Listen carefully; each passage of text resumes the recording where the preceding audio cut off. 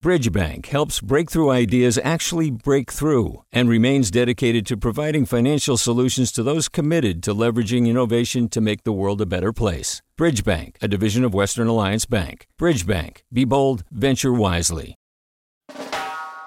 Hey, what's up? I'm Pendarvis Harshaw, the host of KQED's Right Nowish podcast. Donations keep independent journalism alive and healthy. And you support outstanding journalism when you support KQED. So if you haven't yet, check out donate.kqed.org/podcast. That's donate.kqed.org/podcast. From KQED.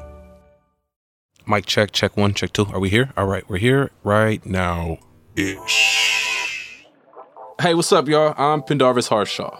And right now-ish, people have been cooped up for months. Human beings being human beings, people are making babies. But with hospitals dealing with COVID-19, I figured it'd be a good time to talk to the out-of-hospital service providers that a lot of expecting parents are turning to. I'm talking about midwives and doulas. People oftentimes say that the work that we do is like mothering the mother. Samaya Monet is a birth worker, helping people to deliver babies and giving care to expected parents. She shares her work on social media, up-close visuals of breech births and things of that nature. Stuff that I don't normally see on my timeline. It was those posts that brought me into her world and made me interested in learning a bit more about her and her work. In addition to being a doula, Samaya identifies as a reproductive justice advocate. She spends her time helping people with issues around menstruation and navigating abortion, as well as conception and caring for babies. And she's helped deliver a lot of newborns. She says she's attended over 500 births, and lately, she's gotten a lot more business. We're living in day to day, as everyone is saying, but I'd imagine that even after this passes, there will be more births as people are shacked up together, right? So are you expecting business to continue to boom? We are. It's so funny that you mentioned that because a lot of the birth workers that I follow on Instagram have been making jokes about it. Like, all right, everybody call me in 9 months, you know. Everybody's all quarantined, shacked up together, you know. What's there to do but just have more sex? Today, we're talking to Samaya Monet about the future of birthing babies.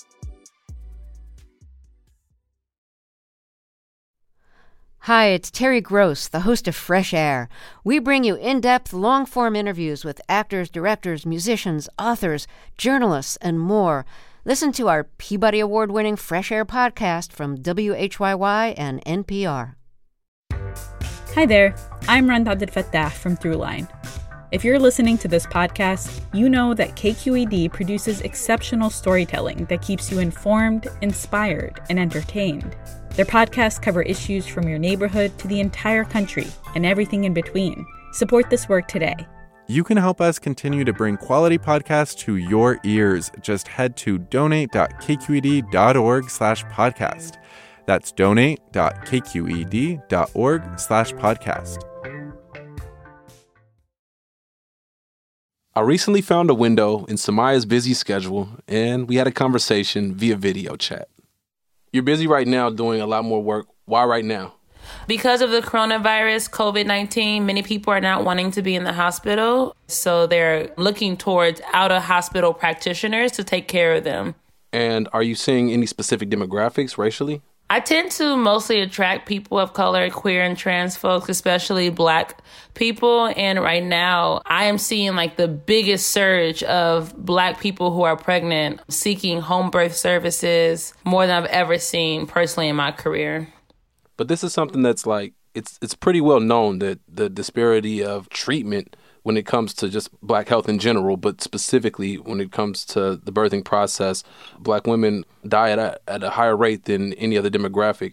And so I imagine through your work, you've served a lot of African-American women who don't want to go to the hospital. What are they telling you about right now and how it differs from past experiences? They were already on the fence, like they wanted to have a home birth. They wanted to experience out-of-hospital midwifery care.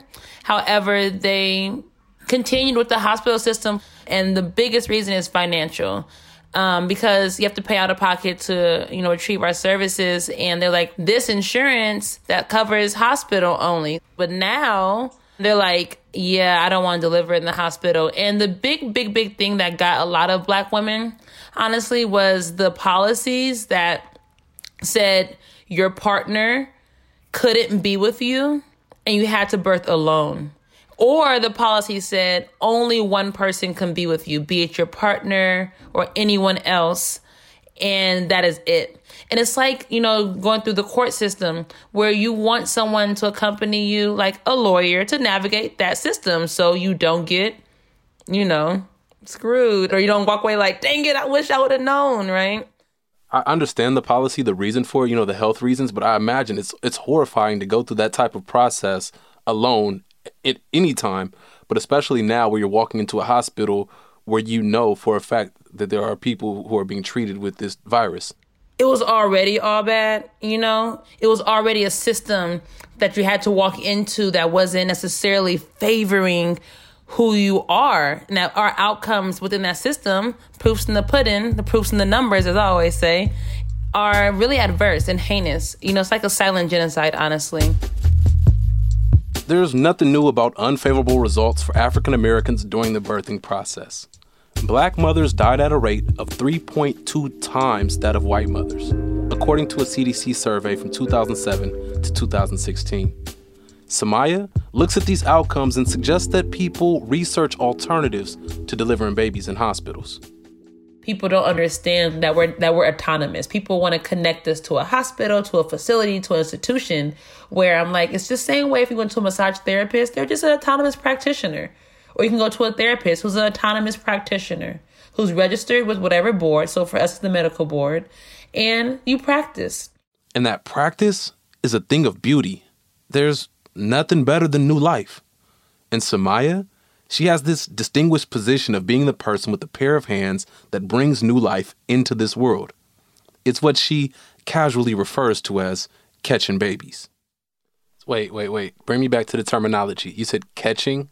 Oh, yeah. It's like we say it sometimes, catching babies. Yeah. It paints a hell of an image. Now, I played center field, right? I know. So I actually don't like saying it that much because, one, it's not accurate to what I do. It's very rare that I receive the baby in my hands. A lot of times, believe it or not, the person who's giving birth, they catch their own baby, or the partner. Oh. Yeah, or I ask a loved one in the room who wants to catch the baby, because I'd rather it not be me, because how special is to be like, my auntie caught me, or my grandma caught me, my dad caught me, my uncle caught me, It's just nice to have that to be part of their family story. So I really love to give that gift to someone else, but sometimes I find myself doing that.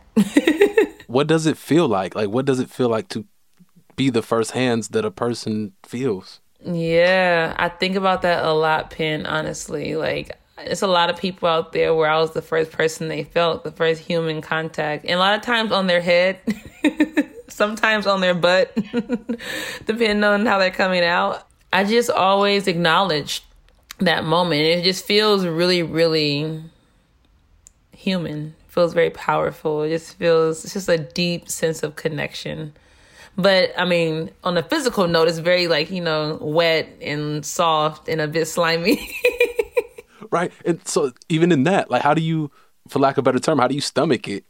It doesn't feel like that for me, It's almost like, when you're a kid, sex was like, ew. But then when you're grown, sex was like, ooh, So it's like that kind of thing where it's not an ill thing for me anymore. It's like a certain maturity and understanding I have of it where it's like, ooh, and not ill, What is it like to see that mother see the child for the first time? That is such a sweet question. I love that you asked that question. Oftentimes, I actually will have the baby and ask the mother to reach down and retrieve the baby to her. The baby will just come out of the body and they take a moment to breathe and to integrate what just happened. And then at some moment they go, oh, baby. And they look down. They're like, oh, baby. They bring baby to them. And I want my clients to experience that as much as possible. click something in your brain that has a certain surge of hormones that support with the placenta coming out, all the things, right? But when I do place the baby on a person's chest, I always feel like, I want to say unworthy almost. I always feel kind of like it's just such a big moment that, yeah, part of me just feels so like an ant, like so humble. That's what it is. So humble, so overwhelmed with how powerful and tender and special that moment is. Like, it's something about a moment that is like, it's the only time it's going to exist. It feels magical, to say the least. It oftentimes, of course, brings me to tears. It's just a very overwhelming feeling of just humility. Thank you for taking me there. I was like sitting here like, oh, let me think about it.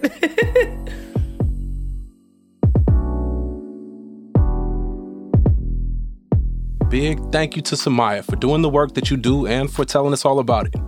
We recorded that interview during the 3rd annual Black Maternal Health Week, which is every April. Samaya wanted to be sure to give a shout out to Black Mamas Matter Alliance, whose work can be found at blackmamasmatter.org. And be sure to follow Samaya's work on Instagram at Sumi's Touch, SUMISTOUCH. Before I go, I wanted to give some light to a brand new podcast that I listen to. It's called Natal, and it's all about diving deeper into the stories of Black maternal health. I highly suggest you check it out. It's available on all podcast platforms, and you can find it by searching Natal, Natal. And now it's time to thank the people who made this happen. My producer, Ashley Ann Krigbaum, my editor, Jessica Platchik, and the higher-ups over at KQED. That's Erica Aguilar, David Marcus, and Holly Kernan. I'm your host, Pendarvis Harshaw. Thank you for listening. Y'all have a good one. Peace. Hi, I'm Sasha Khokha, host of the California Report magazine. Every week, we bring you stories about what connects us in the giant, diverse Golden State. Because what happens in California changes the world. I love this place. We were once seen as like the place to be, California. The land of milk and honey. That's where you go to Sunshine State, but we just have challenges right now. KQED's California Report magazine. New episodes drop every Friday, wherever you get your podcasts. Hey, it's Avery Trufelman, host of Articles of Interest. And I've got to say, I've been a fan of KQED ever since I was a little kid and I would come out to San Francisco to visit my grandma. It was just what we'd always turn on every time we got in the car, every time we were making dinner and turning on the radio. It was always KQED. And then over the years, I've become a massive fan of KQED podcasts because this is local reporting at its best. These are answers to questions you've always wanted to know, interviews with exciting, unusual voices, necessary journalism, all told with love and care and artistry. And did you know that a majority of KQED's funding actually comes from members? It's just people like you and me supporting the programs they love, while also getting access to cool events, behind-the-scenes footage, and so much more. If you want to sign up and be a part of this amazing community, visit donate.kqed.org/podcasts to become a member today. That's podcasts with an S. Thank you for listening, and thank you for your support.